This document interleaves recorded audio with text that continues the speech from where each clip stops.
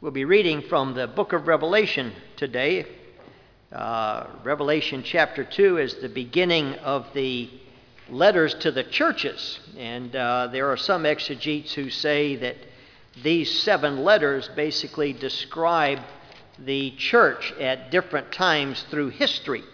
So that in today's culture, we'd probably be described as the Church of Laodicea because of the lukewarmness. But I believe exegetically that these 7 letters are addressed to all the churches through all the ages, because these are common challenges that all churches face. Now, please understand, I'm not dealing with all 7 today.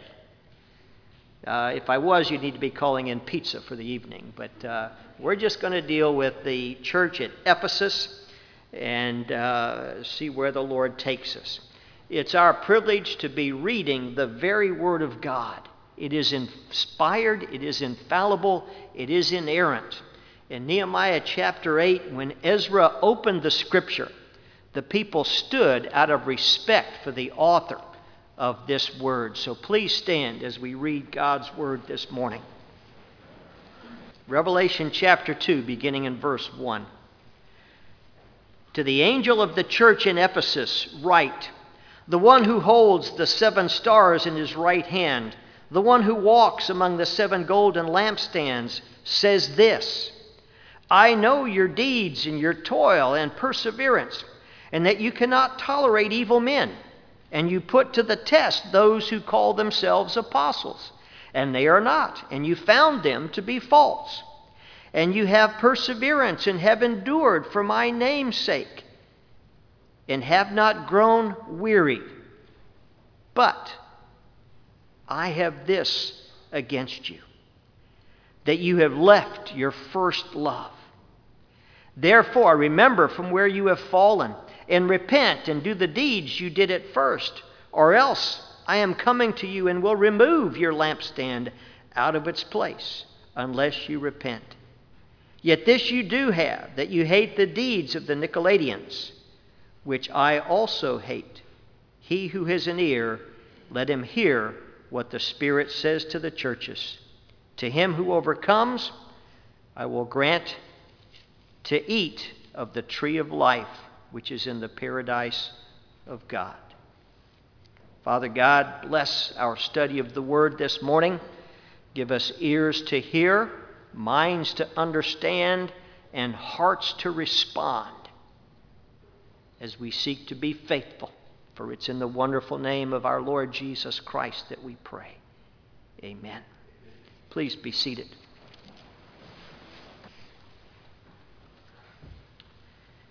As we look at this letter, we note first of all that it is addressed to the church in Ephesus, which at this time, or in the travels of the book of Paul in the book of Acts, we know was a thriving church. Paul had planted this church. We read that in Acts 18. We read in Acts 18 also that Apollos pastored the church. Timothy pastored it, as we read in 1 Timothy chapter 1. And then we also understand that John the Apostle, prior to his exile, pastored this church. You know, that's quite a roster of heavy hitters, if you will, that were feeding and nurturing and teaching these people in Ephesus. We also know that even later in Paul's missionary journeys, that as he was returning to Jerusalem in Acts chapter 20, that he called the elders of Ephesus to meet him in Miletus. And if you have some time this afternoon, I would encourage you to read that discussion, Acts 20, verses 17 through 35, as he talks to these elders, as he prepares them for what's ahead. And obviously it was a solid group of elders. John writes approximately 40 years later, another generation has taken place within the leadership of this church. And the church is no longer what it was.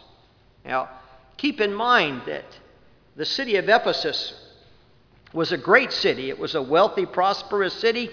It was a trade center, a commercial center. It had a seaport at that time. So there were a lot of things that were happening there. It was also the capital of the Roman province. So you had government situations there, and it was a religious center.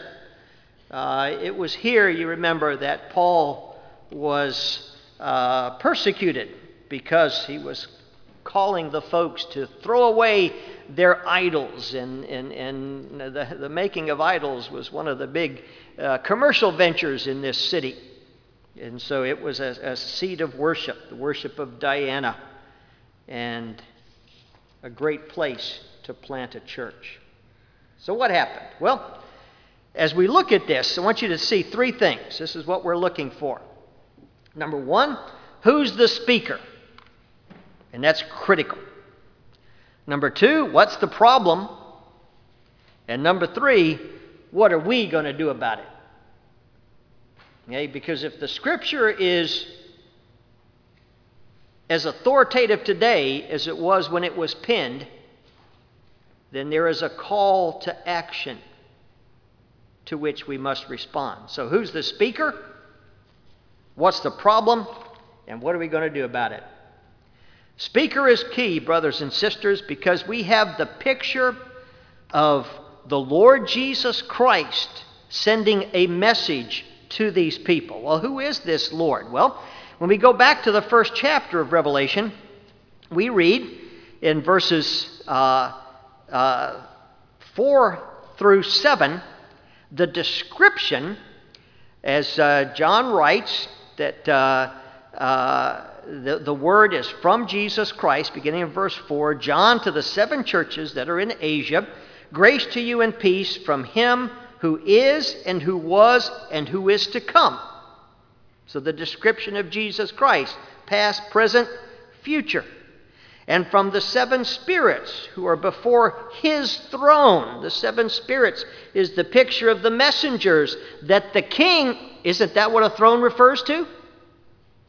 That the king sends out to his churches. And as I view the number 7, that doesn't represent a literal 7. 7 in essence in Scripture is that perfect number. So the messengers that are sent out to all the churches, and from Jesus Christ, who is described as the faithful witness, the firstborn of the dead, the ruler of the kings of the earth, to him who loves us and released us from our sins by his blood.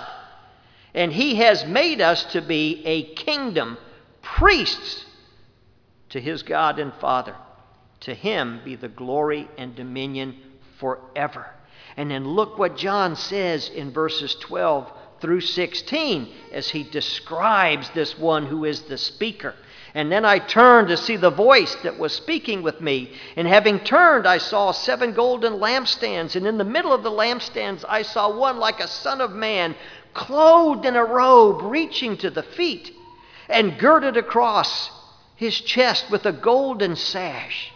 His head and his hair were white like white wool, like snow, and his eyes were like the flame of fire. His feet were burnished bronze when it had made to glow in the furnace, and his voice was like the sound of many waters. In his hand he held 7 stars, and out of his mouth came a sharp, 2-edged sword. What's that? Reference to Scripture. The Word of God is that 2-edged sword. Isn't that what we read in Ephesians 6? As Paul goes through the armor of God, and then he comes to that point where he talks about the Roman soldier and the sword, which is the Word of God, the Word of the Spirit. And then in Hebrews, it's referred to as a 2-edged sword. So out of his mouth, the picture of a sword, but it's God's Word. And that also, that's for another lesson, but brothers and sisters, that also makes reference to the power of this. Because you've got to understand, historically, the most powerful weapon in the world in Paul and John's day was that short Roman sword. If I remember correctly, I shared this with you guys. That short Roman sword that literally was the weapon that Rome used to rule the world. So in Paul's mind, the most powerful thing he can imagine, well, as we look at it, that's talking about God's Word. John's response in verse 17, when I saw him, I fell at his feet like a dead man. In other words, he was so overwhelmed by the picture that he couldn't even stand in the presence of the greatness of this man. So as we begin, we've got to understand that the speaker to the churches is the Lord of the church, the King of the universe, that one who fulfilled the very plan of God, that one who accomplished with his perfect life and his sacrificial death and his resurrection on the third day. Purchased for God his people, established a kingdom. Now, when you think of the kingdom, please understand, don't fall into Pilate's problem, when he couldn't understand Jesus as a kingdom because Pilate only thought of geographical boundaries. He only thought of governments. And Jesus tells him, hey, listen, my kingdom is not of this world. Why not? Because the kingdom of Jesus Christ is in the heart of the believer. That's a kingdom that changes lives. And it's that kingdom over which Jesus Christ rules and reigns. That kingdom is what the church of Jesus Christ is a part of. And so as we look at this letter, brothers and sisters, we've got to understand it is that king who is talking to his church. He bought it. He paid for it with his precious blood. That's the one who is addressing us today. As we think about what this church in Ephesus is being confronted with. The king of the church is speaking to his church. And he says to his church, you guys have been so busy. Oh, you're doing a lot of things. You're involved in all these different activities. You're an active church. You're an enduring church. You're a church that has suffered a lot, both internally and externally. But you endure and you don't grow weary. And oh, by the way, you're a very orthodox church. You show discernment as you examine these people, as John says here. You examine these people who say that they're apostles, but you hold them up to the test of Scripture, and you know that they're not. You're very orthodox, and I commend you for that. And later in that paragraph, he says, I commend you because you stood up against the Nicolaitans. This was a group that were teaching heresy. And yet the church had enough discernment to stand up against that. So they were a busy church, very active, a lot of things going on. They were a church that hung in there. They didn't give up easy. They didn't become weary. And they were a church that was astute in their understanding of Scripture. They were orthodox. Appears to be a model church. Its members were busy in service, patient in their suffering, and orthodox in their belief. But, verse 4, remember, it is the king who is speaking. But I have this against you, that you have left your first love. What in the world is he talking about? These guys were busy. These guys hung in there. These guys were orthodox, but they have left. The word left makes reference to abandon or forsaken. The word love is that biblical word agape, which makes reference to self-sacrificial actions that demonstrate the validity of love that we have for one another.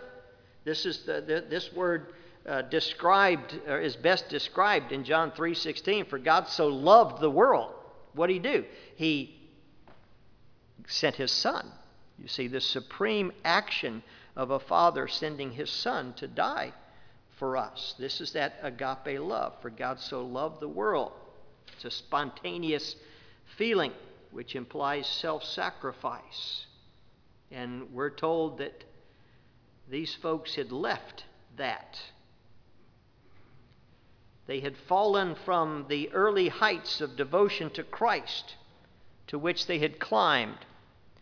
They had descended to the plains of mediocrity. As we wrestle with the significance of this, keep this in mind. They toiled with vigor, but not with love. They endured with fortitude, but without love. They tested their teachers with orthodoxy, but had no love in their hearts. Why is this critical? Well, let's do a little study on this word. Charles, I got plenty of time, brother. First of all, Jesus is asked, what's the greatest commandment? He responds to the man who asks him within the context of, okay, if I break 9 of the commandments, which one do I not want to touch? Okay? Jesus responds by tying it all together. In other words, you can't. You break one, you break them all. This is what James refers to as the royal law of love. Okay? Jesus responds by saying the greatest commandment is to love, and this is where that agape comes into play, to love the Lord your God with all your heart and with all your soul and with all your mind. And the second one is to love your neighbor as yourself. So you see, you've got that horizontal relationship involved there, that relationship with God, that as we love Him, keeping in mind that we love because what? He first loved us. It wasn't something I initiated. Because of His love for us, demonstrated by the sacrifice of His Son on the cross, He loved us, and we respond back in return. And as we love Him, that love is manifested to those around us. Now be careful, don't fall into the trap. Remember, Jesus said it, the second part, the second is like unto it, and that is to love your neighbor as yourself. Guys, don't fall into the trap. And Christian counselors do this. They say that you can't love your neighbor until you love yourself. That's what Jesus is saying there. And so self-love is where you start. Guys, that's self-deification. We don't have trouble loving ourselves. What Jesus is saying here is the way you love yourself, that needs to be transferred into loving your neighbor. So don't fall into this self-image garbage. Okay? Guys, the only self-image you can have is if you fall on your knees as a sinner before the great Savior and embrace Him as your Lord and as your Savior. So that love for God flows out into that love for others. John 14:15, Jesus says, if you love me, you will keep my commandments. In other words, there's a sense in which, because of our love for the Savior, our natural response is to live in obedience to Him. I'm dean of students now, it's kind of fun. Get to deal with high school kids. Oh, I love my dad, I love my mom, but I hate their curfews and all this kind of garbage rot. Listen, guys, if a teenager loves his parents, what's going to happen? He's going to want to please them. He's going to want to obey. So don't let a teenager tell you that rot, okay? If we love the Lord Jesus Christ, what? It flows out into this obedience that strengthens us. Paul writes in Galatians 5:6, as he's talking about the context of living our lives with one another, the idea of Christian liberty, he says, for in Christ Jesus neither circumcision nor uncircumcision means anything, but faith, my commitment to the Lord Jesus Christ, but faith working through what? Through love. 2 Corinthians 5:14, Paul says, it's the love of Christ that motivates me, that compels me. In other words, that love that Paul had for his Lord and the love that we're to have for our Lord that moves us, that drives us. John 13:34 and 35, and Francis Schaeffer, by the way, wrote an excellent book concerning this particular portion in Scripture entitled Mark of a Christian, where he talks about Jesus saying here, as he's talking to his disciples, this is in the upper room, John 13, 14, 15, and 16, that upper room discourse, as Jesus says to his disciples, and this has got some interesting implications, guys. He says to his disciples, verses 34 and 35, a new commandment I give to you. Okay? Remember who's the one speaking to us through the church at Ephesus? It's the king, right? Who's the one speaking in the upper room to his apostles? It's the king, right? And he says, a new commandment I give you. Guys, when a king gives a command, what does that mean? That doesn't mean, well, let's put it in a committee. That doesn't mean, let me think about it.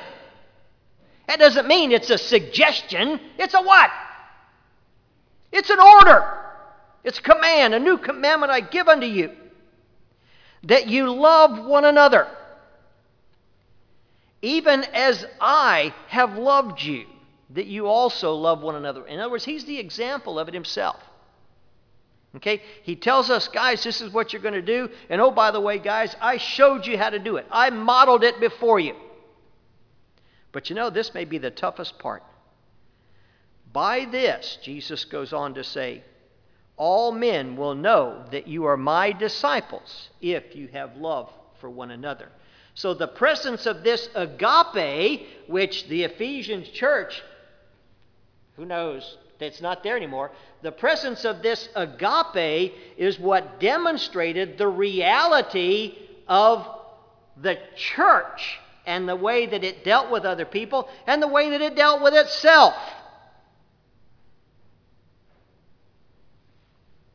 John, numerous times, talks about the importance of this love in his first letter.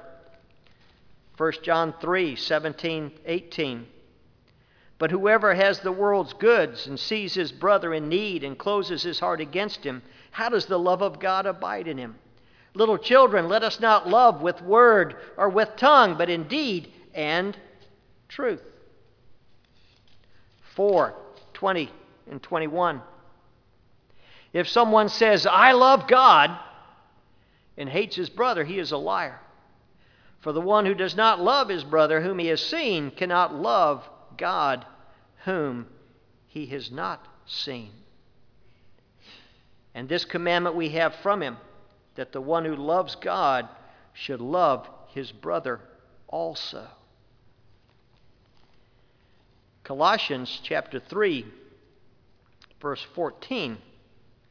In a list of characteristics of what a Christian is to be, Paul writes, and beyond all these things, put on love, which is the perfect bond of unity. As you look at these references, and please get a concordance or a cross-reference and look up. There are numerous through the New Testament. Okay. You begin to see that this idea of love is the primary motivational factor for everything that we do. That when Jesus looked at that Ephesian church, yes, he saw they were busy. Yes, he saw that they persevered. Yes, he saw that they were orthodox. And yet they were not driven by a love for the Savior. They had slipped into a works righteousness and therefore, in essence, were busy earning their way to heaven. Brothers and sisters, everything that we do is motivated by our love for the Savior. If we're busy within the works within the kingdom works here on the Gulf Coast, it first of all is because we love our Master so much that just like he told his disciples in Matthew 28 when he told them, go and make disciples. Again, the king, and by the way, it's within that context where it talks about the Lord being the king commanding his troops to go. And he tells them, go, make disciples. But why do we do that, guys? This is where the issue comes into play. Because we can fool ourselves into thinking we're pretty good because we're doing a lot. Historically, this is why the church slipped into the tragedy of the social gospel. You know, we were doing all these great things, but then we were doing the things, but not because of a love for Jesus. We can persevere and keep a stiff upper lip, but we kind of slip into a self-righteous, sanctimonious type of a religious experience there. And we can be orthodox, but boy, it's an ugly orthodoxy. And within our culture, listen, there is plenty that we need to maintain our orthodoxy, from Federal Vision, which is out there, to the rule by pragmatism, which the PCA is slipping into big time, and plenty to be orthodox about. And to be discerning of Scripture is critical. But without love for the Savior who has made us His, and love for those around us, we are empty vessels and have lost our mission. See, that was the problem with the church in Ephesus. Can you imagine having a pastoral lineage that included Paul and Apollos and Timothy and John? Can you imagine being put in a pivotal place in order to impact the culture around you?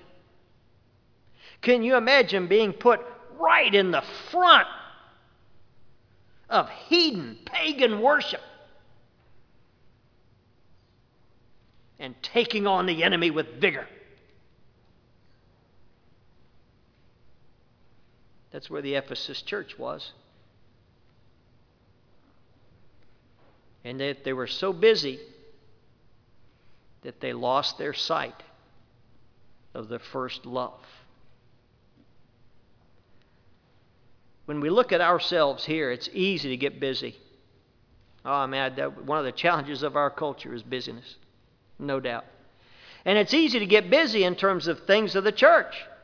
You know, you got different activities going on, all this kind of stuff. It's easy to get caught up in that. I'm not saying that's wrong. Please understand that, and hopefully you'll see it when I finish up. You know, those things are important. You know, hanging in there is important when things are tough. But you know, tough times, that's how God grows us.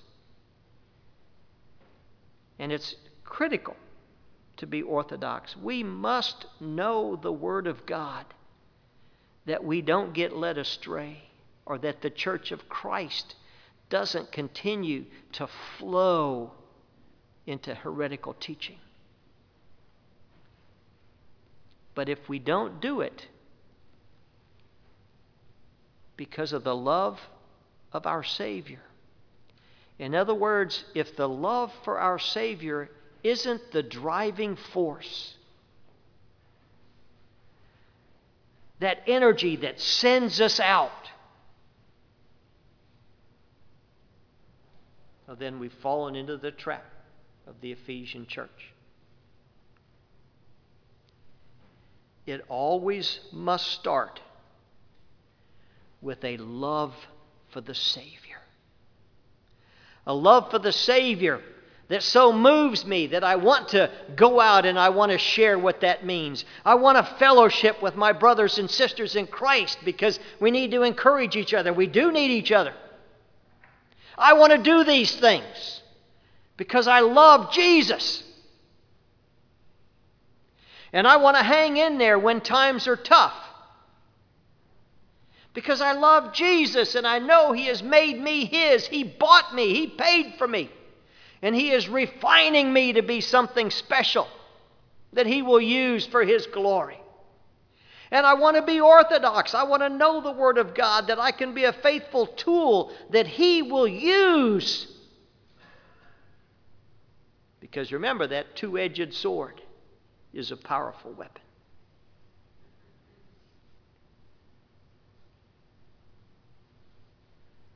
The love of the Lord Jesus Christ has got to be that thing that drives us. And if we've lost sight of that, remember, this king said to the church in Ephesus, "He who has an ear, let him hear what the Spirit says to the churches. To him who overcomes, I will grant to eat of the tree of life, which is in the paradise of God." The love of Christ is that thing which should control everything. Let's pray.